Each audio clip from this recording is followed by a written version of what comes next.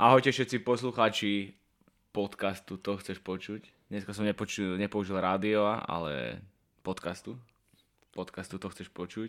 Poznáš to chceš production. Samozrejme. Na dráte opäť Kubo. A Peťo tiež tu, nech sa páči, dobrý deň. Hladka sa tu po brade a číta si, že čo to vlastne sme si dneska pre vás pripravili. Hovorí sa, že keď si pohľadkáš moju bradu, tak budeš mať šťastie. Teraz aby si nemal ale veľa napadníčok, možno aj napadníkov, ktorí ti budú chcieť pohľadkať bradu. Nech sa páči, môžu. Ceník bude vyvesený na mojej Instagramovej stránke Krajpet. Koľko to stojí? Ale bude to za určitý honorár teda, hej? No veď podľa ceníka. Mm-hmm. Bude to odstupňované, hej? 5-sekundové pohľade a tak ďalej. Dneska sme si pre vás, teda sme tu s novou epizódou z nášho pravidelného seriálu. To je také príliš dôležité, nie? Tak ja neviem, či pravidelného seriálu, ale ja už vidím presne, akým smerom sa uberáme, ale mne sa to páči, lebo ešte minule som tak rozmýšľal o tých osobnostiach, no a teraz bol niekto z Londýna, alebo z Veľkej Británie, tak teraz musíme dať proste niekoho z opačnej strany sveta, teraz už nebola dlho žena, musíme dať ženu, potom som rozmýšľal, teraz sme mali politika, tak už musíme dať niekoho iného. A teraz som si povedal, keď som ti to písal, že ideme nahrávať toho, koho tu vidíte napísaného, tak, že ty kokos, čo ja idem vymýšľať? Chcem nahrávať toho, koho chcem ja. A to bol prednešok Winston Churchill. Jednoznačne. Mňa ako prvé napadlo, že ja som si to už hovoril, že to musím dneska povedať a poviem to hneď teraz. Keď sa Winston Churchill, však raz som čítal v jednej knihe také prirovnanie a veľmi sa mi to páčilo. Neviem, či to budem doslova vedieť ocitovať, lebo to už bolo veľmi dávno, ale pokúsim sa. Že máte na výber 3 prezidentov. Jeden je ochrnutý, pije veľa martiny, fajčí, občas podvádza svoju ženu a je veľmi nevrelý, náladový. Druhý pije priveľa škótskej, fajčí cigary, je obezný, nemá úctu k ženám, má depresie. Na tretí si váži ženy, nepije, nefajčí, je vegetarián, má rád prírodu. No tak koho by si ty vybral? Akože, ak si mám zahrať do kara, tak by som mal povedať C, hej? Áno, C. No vieš, ale práve si odrovnal Roosevelta, Churchill a zvolil si Adolfa Hitlera.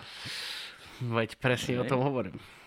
To je tak. A raz sa Churchill však, lebo akože všetci tí, čo vedia, o koho sa jedná, predpokladám, že asi väčšina, čo toto bude počúvať, vie, kto bol Winston Churchill, tak si ho vybaví podľa mňa s cigárov a s jeho bulldogom.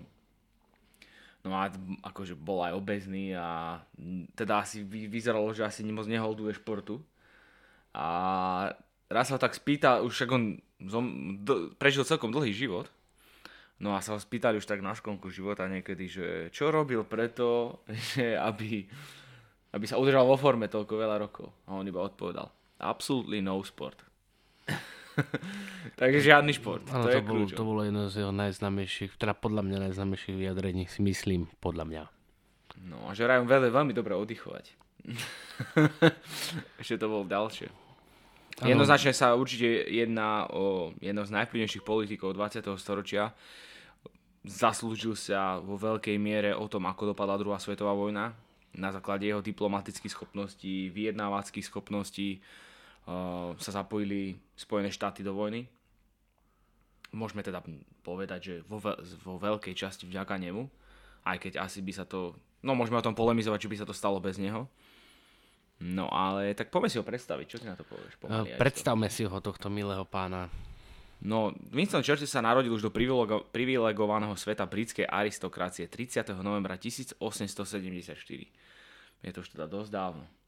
Jeho otec, Lord Randolph Churchill, bol mladším synom 7. vojvodu z Marlborough a jeho matka Jenny Jerome bola dcerou amerického obchodného magnáta Leonarda Jeroma. Winstonovo detstvo nebolo obzvlášť šťastné.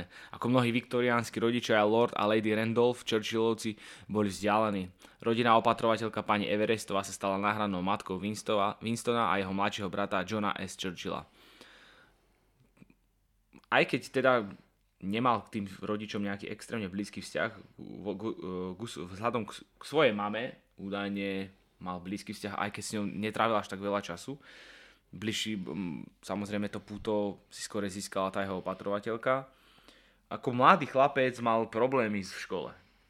Hej, že to by si tak povedal, že asi niekto bol prezident, tak bol asi odjak živa taký snaživý, hej, že, ale aj keď sme už mali viac takých ľudí, ktorí teda v škole neboli nejakí dominantní a nekamaráti sa zo školou aj tak úspeli v živote, ale aj predsa len politik, hej, predstavíš si, ja neviem, teda aspoň ja si predstavím univerzitne vzdelaný človek, tak makal na sebe, hej, ja neviem, No to bol Gárik Masaryk napríklad. To možno možno to teraz to tak prichádza v 21. storočí, ale určite asi nie v tých časoch, kedy fungoval Winston Churchill, ale ja by som doplnil len toľko, že áno, že bol problémový a že nemal nejaký spôsobom vzťah k rodičom, to sa všade píše, ale on ho nemal navonok, ale citovo ho mal 100%, on sa chcel svojmu aj keď jeho otec s ním, neberte to doslovne, že ho s ním opovrhoval, to asi úplne tak doslovne není pravda, ale niečo na ten spôsob to bolo, tak on sa chcel stále nejakým spôsobom, všetko robil podľa mňa preto v hlave, aby dokázal otcovi, ktorý síce už v tom čase, kedy to všetko dokazoval, už bol dávno mŕtvý, tak mu chcel akože ukázať, aha, oco, pozri sa, že toto som urobil, tak buď na mňa, môžeš byť na mňa právom hrdý. No a on v podstate bol odporcom takého formálneho vzdelávania, čo som sa ja dočítal, moc teda mu nešla škola, dokonca prestredol až 3 školy vo svojom rannom detstve. Z každej teda odišiel kvôli zlému prospechu a kvôli tomu, že sa nevedel zaradiť. Až prišiel na Sandhurst, to je vojenská akadémia, veľmi významná britská. Keď si pozriem teraz tých šejkov, vieš, z Blízkeho východu, či už to z Dubaja, alebo z Bahrajnu, alebo ja neviem, z Kataru, tak väčšina tých princov má že Royal Military Academy Sandhurst. Že akože väčšina tam chodila na túto kráľovskú vojenskú akadémiu a na túto vojenskú akadémiu chodil aj Winston Churchill. No a keď odišiel z tohto Sandhurstu a po získaní poverenia v 4. husárskom hnutí teda získal poverenie v tomto hnutí vo februári 1895, vyslal svoje prvé výstrely v hneve počas poloficiálnej expedície na Kubu neskôr v tom istom roku. No a ten jeho presun do toho je akože na tú dráhu vojaka, by som to tak nazval, a nie, že by som tak nazval, tak to bolo.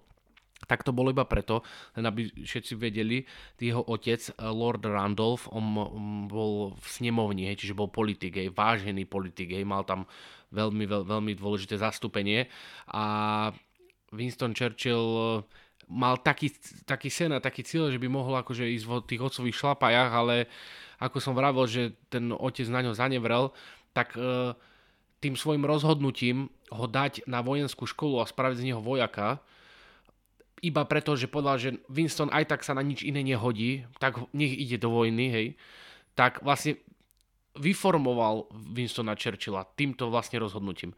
A on aj v tej vojenskej škole vlastne dokazoval, že je jeden z najlepších, pretože tam ho otec poslal, no tu budeš, no tam ja nejako budeš niekde nasmerovaný, ale Winston bol najlepší zo streľby, bol jeden z najlepších v jazdectve na koni, bol najlepší, počkaj, čo sa tam ešte vmerkovalo, streľba, jazdectvo na koni a no neviem, nepamätám si. A vyčnieval tam, tak sa tak cítil aj vtedy tak dôležito, že si tak hovoril, že aha, otec, pozri sa, aj tu som taký dobrý. A tu by som len skončil, aby som to zase neopakoval. Čiže toto ho určite vyformovala tá jeho osobnosť bola vyformovaná počas jeho vojenskej kariéry. No, že vraj on skončil ako 8. najlepší približne zo 100. Presne tak. Čiže to o niečom svedčí, v top 10 byť. To je celkom slušné. V roku 1897 zažil viac akcií na severozápadnej hranici Indie, kde bojoval proti Pathánom. Jazdil na svojom sivom poníkovi pozdĺž bojových línií tak, aby mal nepriateľa na očiach. Možno je to hlúposť, povedal svojej matke, ale hrám o vysoké stávky a vzhľadom na publikum nie je žiaden čin príliš odvážny a príliš znešený. Churchill písal o svojich skúsenostiach vo svojej prvej knihe príbeh Malakánskych poľných síl. Čoskoro sa stal vynikajúcim vojnovým reportérom a dostával vysoké sumy za príspevky, ktoré posielal do tlače. A bolo to vlastne niečo, čo ho nerobilo obľúbeným u jeho vyšších dôstojníkov, pretože predpokladáme, že asi prezrádzal nejaké podrobnosti z fronty a vieme, ako to v armáde funguje. Väčšina je vecí a hlavne z akcií je prísne tajných. Nemôže o tom rozprávať. Asi áno. Pomocou vplyvu svojej matky sa Churchill dostal do Kitchenerovej armády v Egypte. Počas bojov proti dervišom sa zúčastnil posledného veľkého jazdeckého útoku v anglickej histórii v bitke pri Omdurmane v roku 1898. Toto bola najväčší útok kavalérie. Hej. Kavalérie v histórii Británie. To som presne čakal, že kedy to tam dodáš, nejakú súku. Že ma pochváliš. Výborne. Ako to bolo v tej politike? Ako sa teda respektíve tam dostal? No prvýkrát bol zvolený do parlamentu v roku 1900, krátko pred smrťou kráľovnej Viktórie.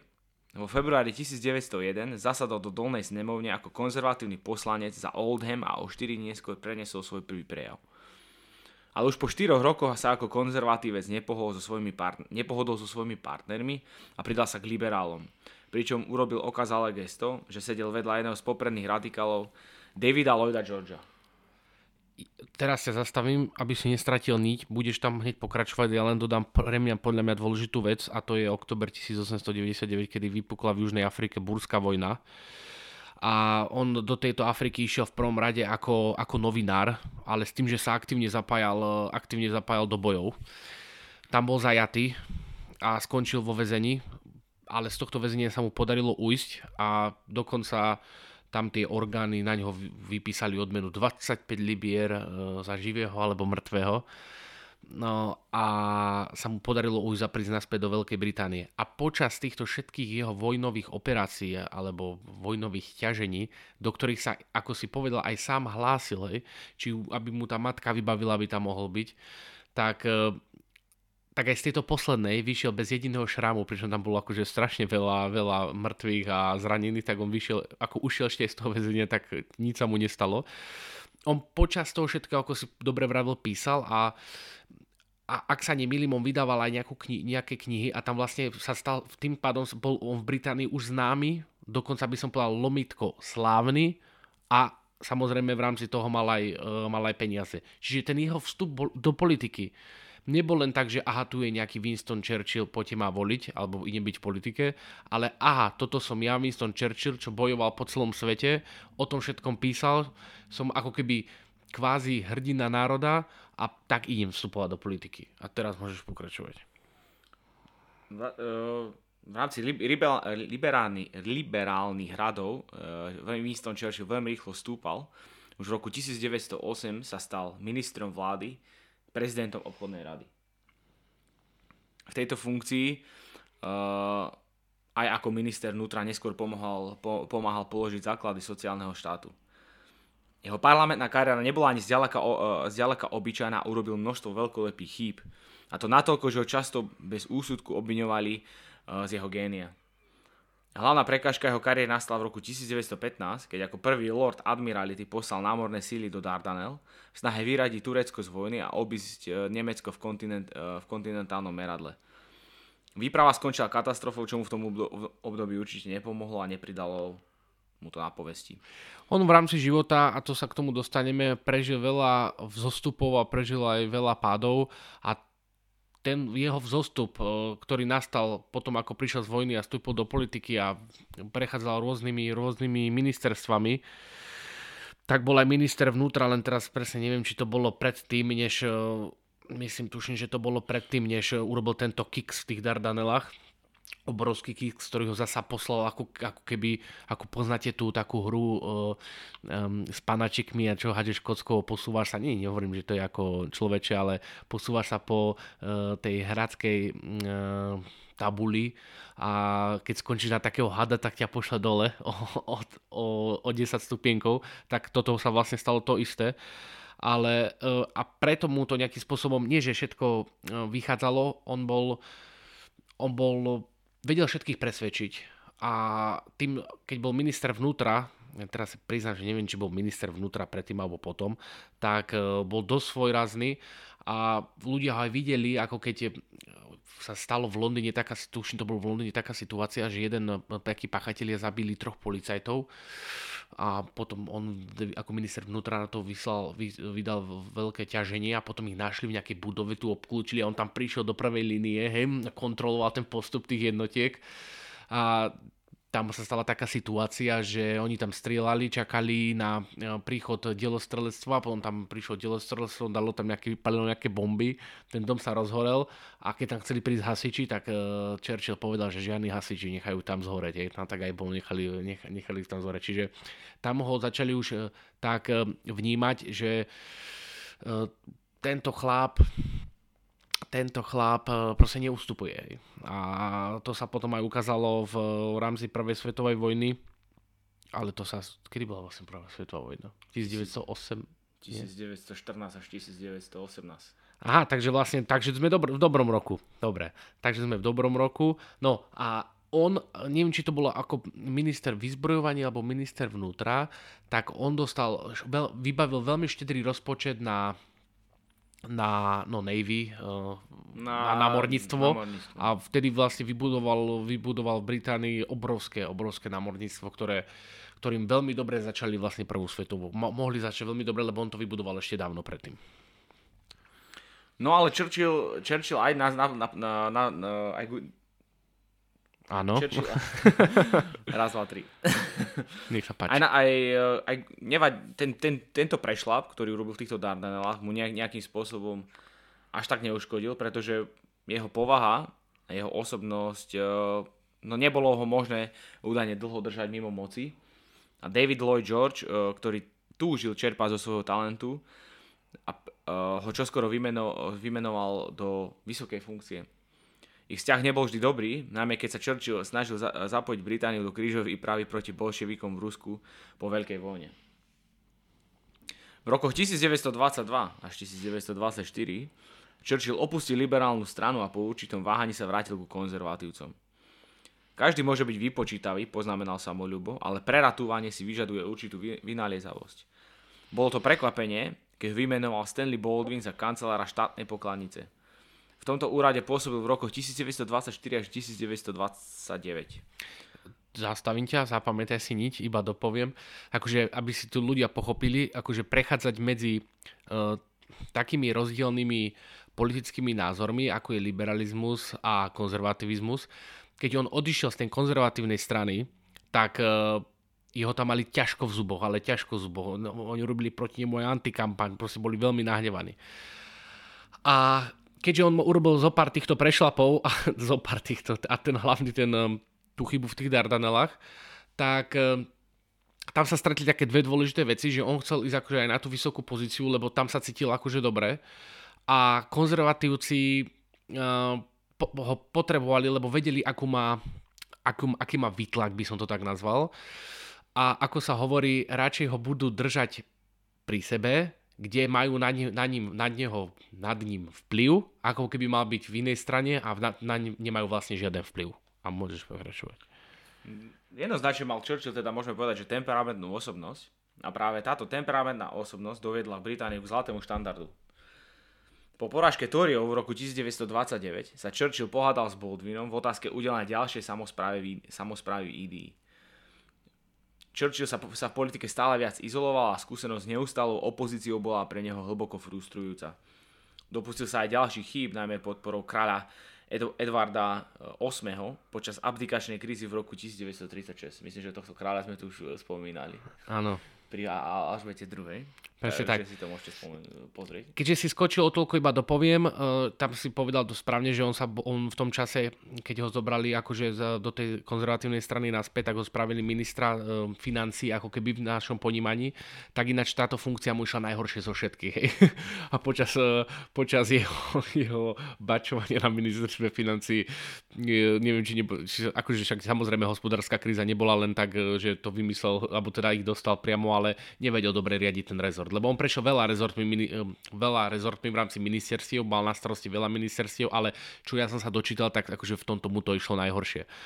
A k tomu kráľovi to bol druhý pád, lebo samozrejme potom prišiel zasa ten zostup, ale potom prišiel zasa presne tento druhý pád s týmto kráľom ktorý len si približíme, tak on sa chcel vlastne oženiť s rozvedenou ženou. To bol veľký prúser vtedy v rámci Británie. V rámci kráľovskej rodiny určite. A v rámci kráľovskej rodiny, kto chce vedieť bližšie, nech si vypočujú našu časť s kráľovnou Alžbetou II. Nech sa páči. A môžeš pokračovať. Jednoznačne.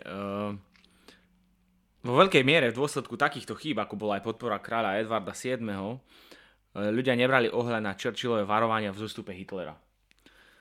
Po mníchovskej kríze však ukázalo, že Churchillové proroctvá sa náplňajú a keď v septembri 1939 vypukla druhá svetová vojna, premiér Neville Chamberlain ho vymenoval za prvého lorda Admiralty.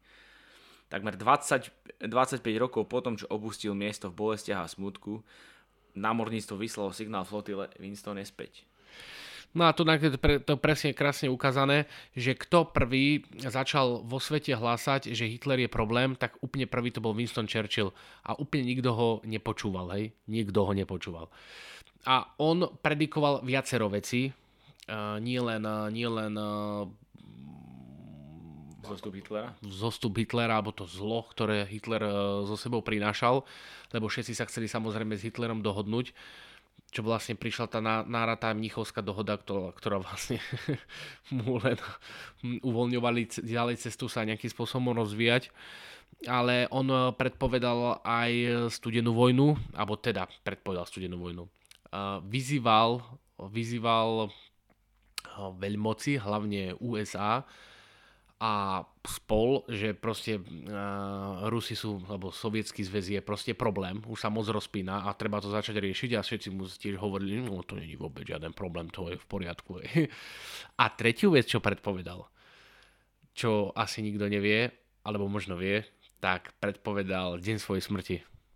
Nie samozrejme, že by to predpovedal 10 rokov dozadu, ale to samozrejme poviem nakoniec, ale už keď je to o tom predpovedaní, tak to poviem, on chcel zomrieť presne v deň, alebo samozrejme nie v tom istom roku, ale presne v ten deň, kedy zomrel jeho otec.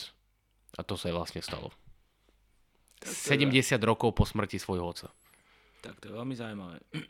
Počas prvých 9 mesiacov konfliktu Churchill dokázal, že je, ako raz povedal admirál Fisher, vojnovým mužom. Chamberlain nebol. V dôsledku toho boli neúspechy norskej kampane dávané za vinu skôr Chamberlainovi, ktorý mal povesť mieruchtivého muža, ako agresívnemu prvému lordovi Churchillovi. Keď Chamberlain po kritike v dolnej snemovni odstúpil, Churchill sa stal vodcom koaličnej vlády. Keď nemecké armády dobili Francúzsko a Británia čelila nemeckej armáde, Churchill stelesnil vôľu svojej krajiny vzdorovať.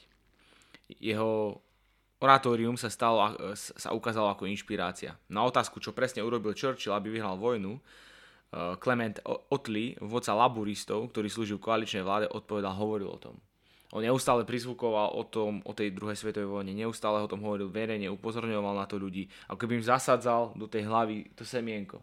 Hej, že hovoriť o tom a podporovať ich aj to, pretože tá propaganda pozitívna aj negatívna má svoj zmysel, teda najmä tá pozitívna. No 100%. Lebo zase v Nemecku sa ukázala sila negatívnej propagandy. Je to tak. V tom období. Veľkú časť svojej energie venoval pokusu presvedčiť prezidenta Roosevelta, aby ho podporil vo vojne. Napísal prezidentovi množstvo listov a nadviazal s ním silný osobný vzťah. Nakoniec sa mu podarilo získať americkú pomoc v Atlantiku, kde až do roku 1943 bolo záchranné láno Británie do Nového sveta vždy vážne ohrozované nemeckými ponorkami. Aj o tomto sme hovorili, neviem, či... My sme hovorili o sabotážach v prístavoch, amerických prístavoch, pri Luckym Lucianovi. Ale samozrejme bol problém aj priamo v Atlantickom oceáne, kedy v podstate Európa bola pod, dá sa povedať, skoro celá pod vládou nacistov. No a zásoby prichádzali z Ameriky. Lenže nám v oceáne uradovali U-boaty. Hej, čiže ponorky. Áno. No a to bol problém. Bolo tam potopených veľa lodí a práve toto bola jedna z kľúčových otázok, ktorú musel Churchill ako prvý muž koaličnej vlády vyriešiť. Aby jednoducho do Európy prúdili neustále zásoby potravín, zbraní a teda všetkého vojenského aj bežného materiálu. Ja len dopoviem v rámci toho, keď si povedal tú spojitosť s Američanmi, alebo teda, že sa snažil prilákať alebo vtiahnuť Ameriku do vojny, aby im pomohla, lebo vlastne on iba v tom videl, kedy by mohlo dojsť zásadnému zlomu v rámci druhej svetovej vojny. Tak čo sme si ešte nepovedali, že bol veľmi dobrý rečník, možno dokonca lepší ako Hitler, teda aspoň sa to hovorí, tak predniesol aj takú jednu zo svojich milión známych tých spíčej v USA, kde povedal, čo je vlastne pravda, že on je v prvom rade napol Američan, pretože jeho matka bola Američanka. A tam povedal v tom príhovore povedal to, že keby to bolo naopak, že jeho otec je Američan, tak vlastne by sa im prihovaral ako Američan a tiež by bol za to, aby akože vstúpili do vojny. A si po tomto príhovore vlastne aj Amerika už začala nejakým spôsobom viacej kolaborovať, ale samozrejme dobre vieme, že Amerika vstúpila do vojny až po útoku na Pearl Harbor. Údajne mal že vraj Churchill jeden zlozvyk, že vždycky prichádzal neskoro. No a v Buckinghamskom paláci aj napriek tomuto dosiahol dobré vzťahy s Jurajom VI a jeho rodinou, aj keď vždycky meškal. Ja si pamätám, že jak mi mama vždycky hovorila, že presnosť je výsada kráľov. A je to... Snažíš sa byť presný? Ja som na 90% presný. Ale dneska som 4 minúty meškal, keď som ťa išiel zobrať. Ty nie si presný, všetci vieme. Takže ja nie som kráľ. Ty nemôžeš byť kráľ. No. A tak niekedy som presný, niekedy nie. Záleží, neviem od čoho. No, neviem od čoho. Aké počasie. Keď sa Churchill pokúšal nadviazať spojenectvo so Spojenými štátmi, Hitler mu dal dar ďalšieho mocného spojenca, Sovietsky zväz. Napriek intenzívnej nenávisti ku komunistom, Churchill neváhal poslať pomoc Rusku a verejne brániť Stalina. Keby Hitler strhol do pekla, raz poznamenal, prinajmenšom by som ho priaznivo zmienil o diablovi dolnej snemovni. Prinajmenšom by som sa priaznivo zmienil o diablovi v dolnej snemovni. Lebo to vravím, že čo hovorím? Žiadne blbosti. Musíš ma opraviť, keby čo si. Áno, hovoríš blbosti, opraviť. V decembri 1941, 6 mesiacov potom, čo Hitler napadol Rusko, Japonsko zaútočil na Pearl Harbor, no a vojna sa teraz stala globálnou. Čiže sa už začalo hovoriť reálne o svetovej vojne. Presne tak. Ale so silou Ameriky na strane spojencov nebolo pochyb o jej výsledku. Churchill bol nadšený a poznamenal, keď sa dozvedel správu o Pearl Harbor, takže sme predsa vyhrali. Tak ako samozrejme, keď sa proti jednému národu spiknú také veľmoci, ako v tom období bol Sovietsky zväz, Veľká Británia, Spojené štáty americké, tak tam asi nemohlo inak dopadnúť. Aj keď ja som čítal nejaké názory, že keď malo nacistické Nemecko v tom období bojovať iba ako obrannú vojnu, takže by veľmi ťažko dobili Nemecko. Že mali takú výzbroj, že keby sa mali iba zabarikadovať a robiť obrannú vojnu, hrať to teda týmto štýlom obrannej vojny, tak by nedobili. Otázka je tá, že ako by to dávali, povedzme, s muníciou, s potravinami, so zásobovaním a tak ďalej. Každá krajina aj teraz akože tak rezonuje, hlavne v rámci toho rusko-ukrajinského konfliktu, tak sa nejakým spôsobom dehonestuje ruská armáda, že je proste slabá, lebo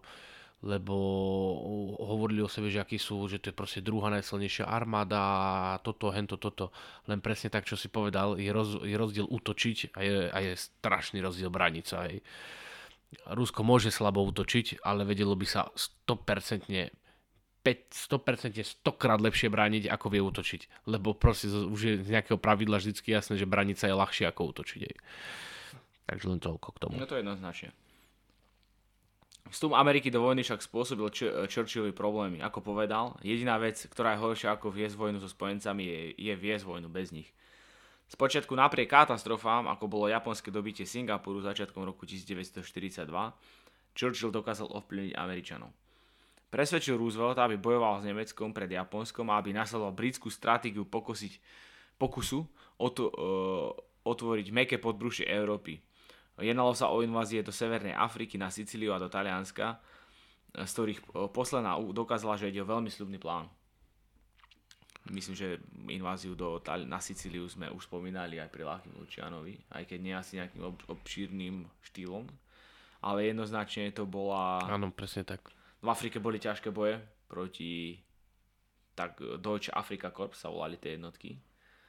No a tie mali strašnú povesť. Akože, že to boli, jednak im velil jeden geniálny generál, poľný maršal Erwin Rommel sa volal. No a on mal povesť jednoho veľmi dobrého taktika. Dosiahli tam naozaj veľmi veľké úspechy nacisti, až prišla bitka pri Tobruku, kde klakli. Čiže tam sa to začalo obracať. V Afrike sa to začalo obracať. Čoskoro sa ukázalo, že Churchill bol najmenší z veľkej trojky. Na teheránskej konferencii v novembri 1943 povedal, že úbohý malý anglický somárik bol stlačený medzi veľkého ruského medveďa a mocného amerického bivola, no cestu domov poznal len on. Takže veľký ruský medveď bol Stalin. A mocný americký bivol bol Franklin Roosevelt. D. Roosevelt. Z tohto stretnutia na tejto teheránskej konferencii existuje veľmi slavná fotka, kde sedia vedľa seba títo traja mocní muži v tom období a je to veľmi taká rarita, pretože Stalin ako reprezentant bolševizmu, komunista na západný svet na čele s Churchillom a Rooseveltom, no, tak mne to niekedy príde ako taká karikatúra, alebo ako by som to povedal. No sa ukazuje proste, že v istých prípadoch vieš proste byť bandu s ľuďmi, ktorými by si v živote nikdy bandu nebil. No a toto bola jedna z tých situácií. Aj keď ja som úplne nerozumel tomu, alebo teda možno mi to vysvetlíš, ja tomu moc nerozumiem, prečo sa on cítil slabý v tej ich, akože v tej trojke. Tak pretože sa aj možno jednalo o malý štát oproti nim. Veľká Británia. Akože iba veľkosťou? Veľkosťou, tým, čo mali za výzbroj, povedzme, čo mali k dispozícii oni. Predsa len Rusko, Amerika, studená vojna neskôr. No dobre, ale... Aj keď Rusko bolo v tom období dosť devastované vojnou. No vieš, to je tak presne, Sovietsky zväz bol devastovaný vojnou, Sovietsky zväz sa mohol brániť a potom mohol urobiť protiútok iba preto, že mu spojenci ako je Veľká Británia posielala zbranie, to je bod A, hej. Takže keby nebolo Británie, tak Sovietsky zväz by bol asi porazený, podľa všetkého. Teraz bod B, Spojené štáty americké. Keby nebolo Veľkej Británie, tak Spojené štáty americké sa nemajú akým spôsobom dostať do Európy a vyloďovať sa. Čiže pozícia Veľkej Británie a tých rozhodnutí Churchilla prakticky... No oni sa už potom vedeli dostať, keď dobili Afriku. Ale po úspešnom ťažení na Sicílii a v Taliansku. Ale to bol, nechcem to povedať, že to bol bluff, lebo však Stalin od nich chcel, aby otvorili druhý front, len on si myslel, že ho otvoria ten druhý front, ten, čo sa otvoril až potom. Ale oni to urobili zo spodu, cez tú Afriku, ale tento hlavné, kde vlastne videli všetci to smerovanie, bolo útok z Veľkej Británie, alebo teda už toľko spomínané, už ako sme to už aj povedali v inom našom podcaste, nie povedali, ale sme sa o tom rozprávali, je vylodenie v Normandii. V júni 1944 spojenci napadli Normandiu a Američania jasne velili. Generál Eisenhower tiahol cez Severnú Európu na širokom fronte. Nemecko bolo rozdrvené medzi týmto postupom a ruským párnym valcom. 8. mája 1945 Británia prijala kapituláciu Nemecka a oslavovala deň víťazstva v Európe. Tunak poviem jednu zaujímavosť a to je to, že ako som už spomenul, keď bol Winston Churchill minister vnútra a pri tej aférke, pri tom, keď išli proti tým ľuďom, ktorí zavraždili 3 policajtov, že chcel byť v prvej línii, on chcel byť všade v prvej línii. A dokonca chcel byť v prvej línii aj pri vylodení v Normandii, ale král mu to zakázal v tom čase. Takže on sa stretol s vojakmi v Normandii až 6. deň po vylodení v Normandii. A dám ešte jednu súku, lebo nechcem zasa hovoriť na konci, že všetko poviem na konci, čo som vlastne zabudol povedať, je keď bol minister vnútra, tak bol jeden zo zakladajúcich, ak nie hlavný zakladajúci člen MI6. James Bond. Takže, ktorá zohrala tiež kľúčovú úlohu aj počas druhej svetovej vojny. Takže aby sme vedeli, kto to bol Winston Churchill aj z takýchto... No to som nevedel, že bol jeden z zakladajúcich členov MI6. Ak to on teda nezaložil. Nechcem povedať, že to založil on, lebo mi niekto povie, ale tam bol ešte ten a ten a ten, preto som povedal jeden z zakladajúcich členov. Zaujímavé, dobrá informácia. Ako minister vnútra, čiže si dovolím tvrdiť, že to založil, lebo bol vtedy minister vnútra. No, Británia prijala kapituláciu Nemecka a oslavovala deň víťazstva v Európe. Churchill povedal obrovskému dávu vo Whitehall: toto je vaše víťazstvo. Ľudia kričali: nie, je tvoje. V ten večer vysielal národu, v ktorom naliehal na porážku Japonska a vzdával veľkú poctu korune. Čiže bol to obrovský úspech na poraziť Nemecko. Skončila sa doba 6-ročného útlaku, 6-ročnej tyranie. Európa bola síce zdevastovaná, ale podarilo sa potlačiť jeden režim, ktorý presadzoval utláčanie ľudských práv. A Churchill jednoznačne nemalou mierou tomu prispel. Myslíš, že ho najviac preslavila práve druhá svetová vojna? 100%. 100% ho preslavila druhá svetová vojna, ale tu sa zasa len potom ukázalo to, čo je pravda, a to je to, že Churchill je výborný líder, ale iba v čase, nie v čase mieru, ale v čase vojny. Hej. Lebo aj keď mal takýto úspech a bol proste v Veľkej Británii king, tak ho nezvolili ako v ďalšom období ho nezvolili vlastne ako ministra, takže čo potom zase sa to otočilo a zase zvolili ako ministra, ale po takomto úspechu by sa čakalo, že by mal byť zase minister. Ale... No v rámci s tými oslavami, keď vyhlasoval vo Whitehall, že je to víťazstvo ľudu, tak práve to bolo niečo, čo v tomto období ešte netušil, že sa to blíži jeho politický koniec, kvázi. Taká najslavnejšia doba éry Winstona Churchilla. Z celého sveta dostával v tomto období telegramy s gratuláciami a sám bol veľkorysý s chválou. Vrúcne písal generálovi de Gaulleovi, ktorého považoval za nepohodlného spojenca, no baštu proti francúzskému komunizmu.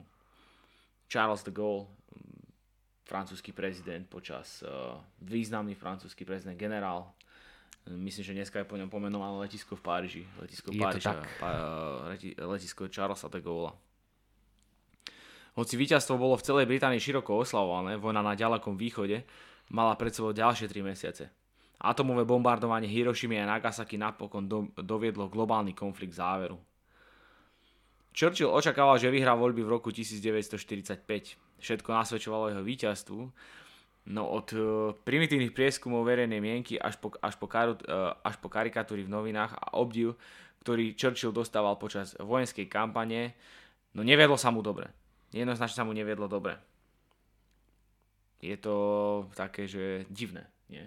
Že proste ty vybojuješ, akože si tam ústrednou postavu tej druhej svetovej vojne. Vôbec to nie je divné. Prečo si myslíš? No pretože to, čo som povedal, proste istí ľudia sú veľmi dobrí lídri v čase mieru, ale títo lídri nie sú dobrí v čase vojny. Alebo krízy. A takisto je to naopak. A v tomto prípade to národ možno vie vycítiť.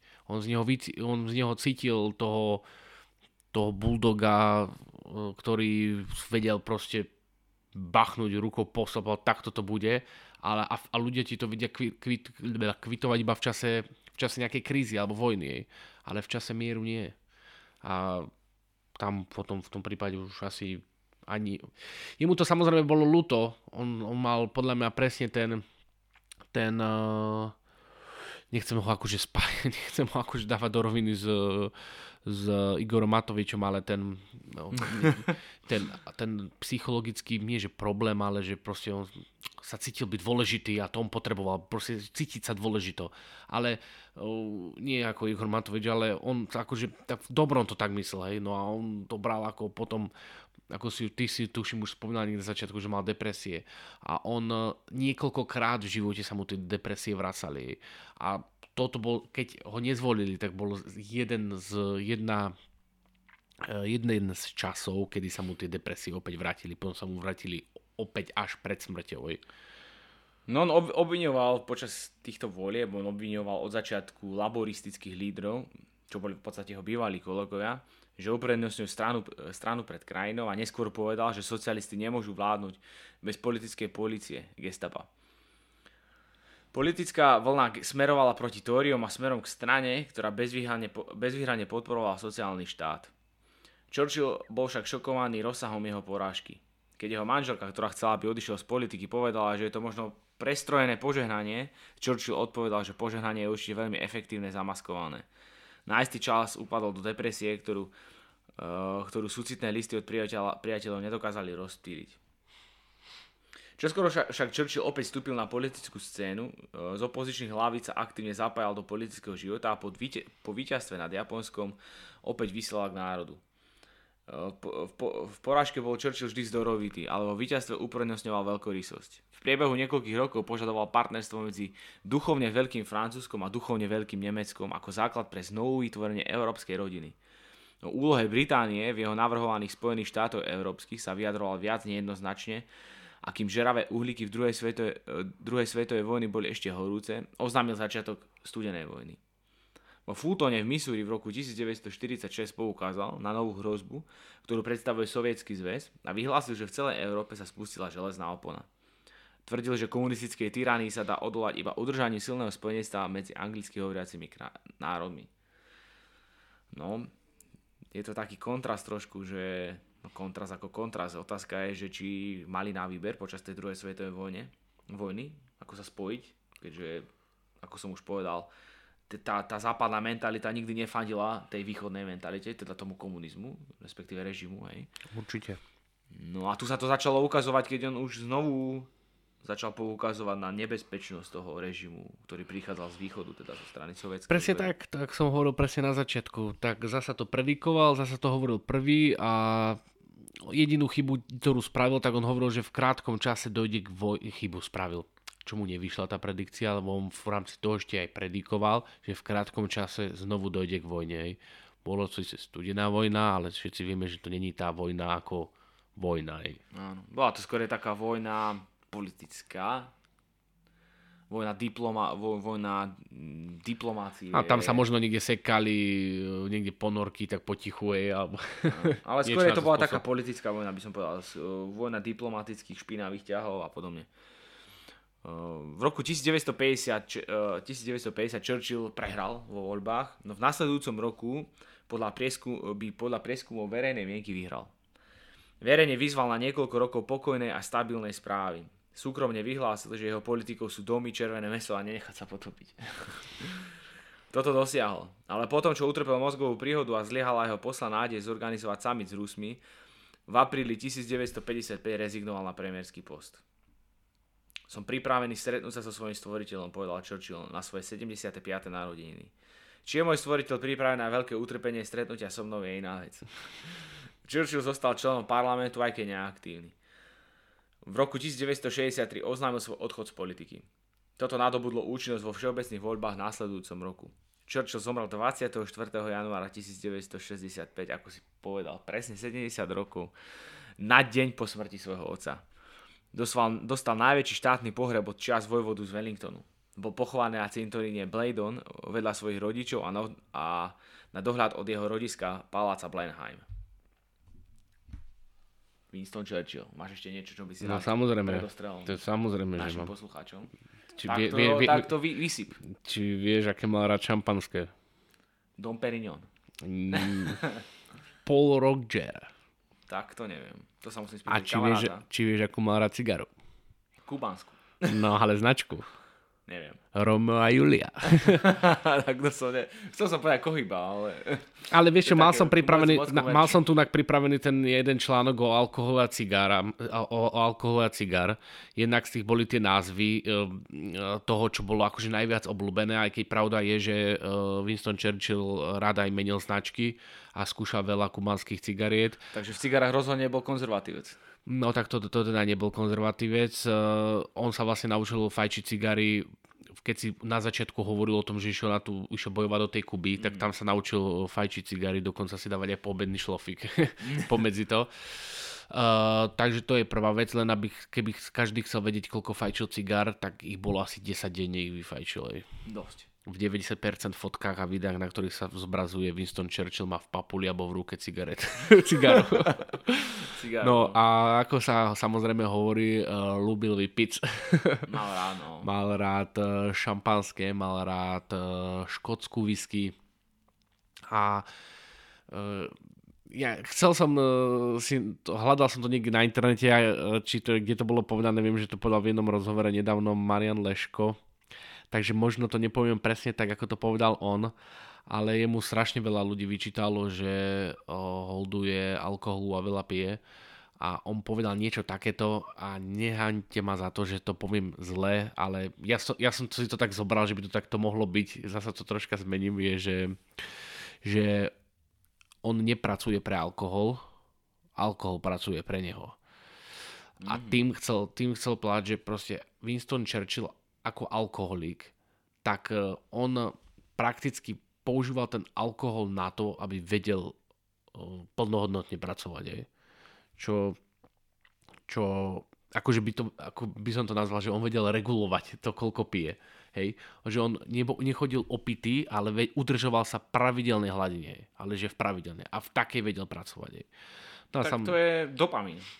Vtedy mu to vyplával dopamín, mal najlepšie hodnoty a vtedy bol najefektívnejší. Prichádzal s najlepšími nápadmi. No a klasická drogová závislosť. A v rámci toho som chcel povedať, že počkaj, možno si to spomenul, lebo mi vypadol ten článok, som ho teraz narýchlo hľadal, som ho už stratil. Že koľko vypil za život fľašiek šampanského a tuším, tam bolo napísané číslo 420 000. Čože, ja som čakal, že povieš tak 1000. Alebo 42 000. To je jedno, teraz to nie narýchlo počítať, ale hovorí sa, že vypil 2 fľašky šampanského denne. Krásne, to je solidné číslo. Tak ako sa hovorí, dodržoval pitný režim. Preplachoval trúbky. Presne tak. Aby neboli skorodované. No takže to je asi všetko, čo som chcel povedať o Winstonovi Churchillovi. Takto narýchlo. Toto bol Winston Churchill v podľadí debatníkov Kuba a Peťa. Dúfam, že sa vám táto epizóda páčila, alebo mne sa páčila. Ináč, bol som teraz v Londýne a že tam je na Parliament Square je socha jeho, ktorá sa pozerá na Big Ben. A asi som okolo nej išiel. A nevšimol si ju. Ale všimol som si ju. Viem, kde to bolo, ale vôbec som sa tam nejako tak nepozastavil, že toto je Winston Churchill.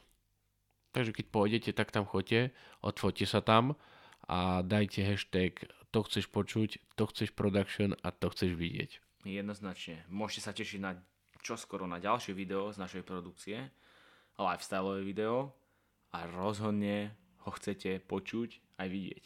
No rozhodne ho chcete vidieť, až dokým všetky videá, ktoré máme, nespravím aj v audiovizuálnej forme a budete ju môcť aj vypočuť si na kanále, na všetkých podcastových platformách pod názvom To chceš počuť. Už sa niekedy strácam v tom, že to chceš počuť, to chceš vidieť, to chceš production, ale dáva to nakoniec zmysel. Jednoznačne. Keď to chceš počuť, tak to iba počúvaš. Keď to chceš vidieť, tak to pozeráš. A dobre všetci viete, že to zastrešuje konglomerát, to chceš production. Jednoznačne. A potom keď to prenesieme do právnických vôd, tak sa budeme volať to chceš production enterprise.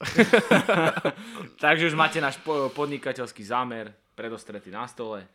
Tešíme sa na vás s ďalšou epizódou a zostaňte s nami a rozhodne nás chcete počuť. Čaute. Čaute.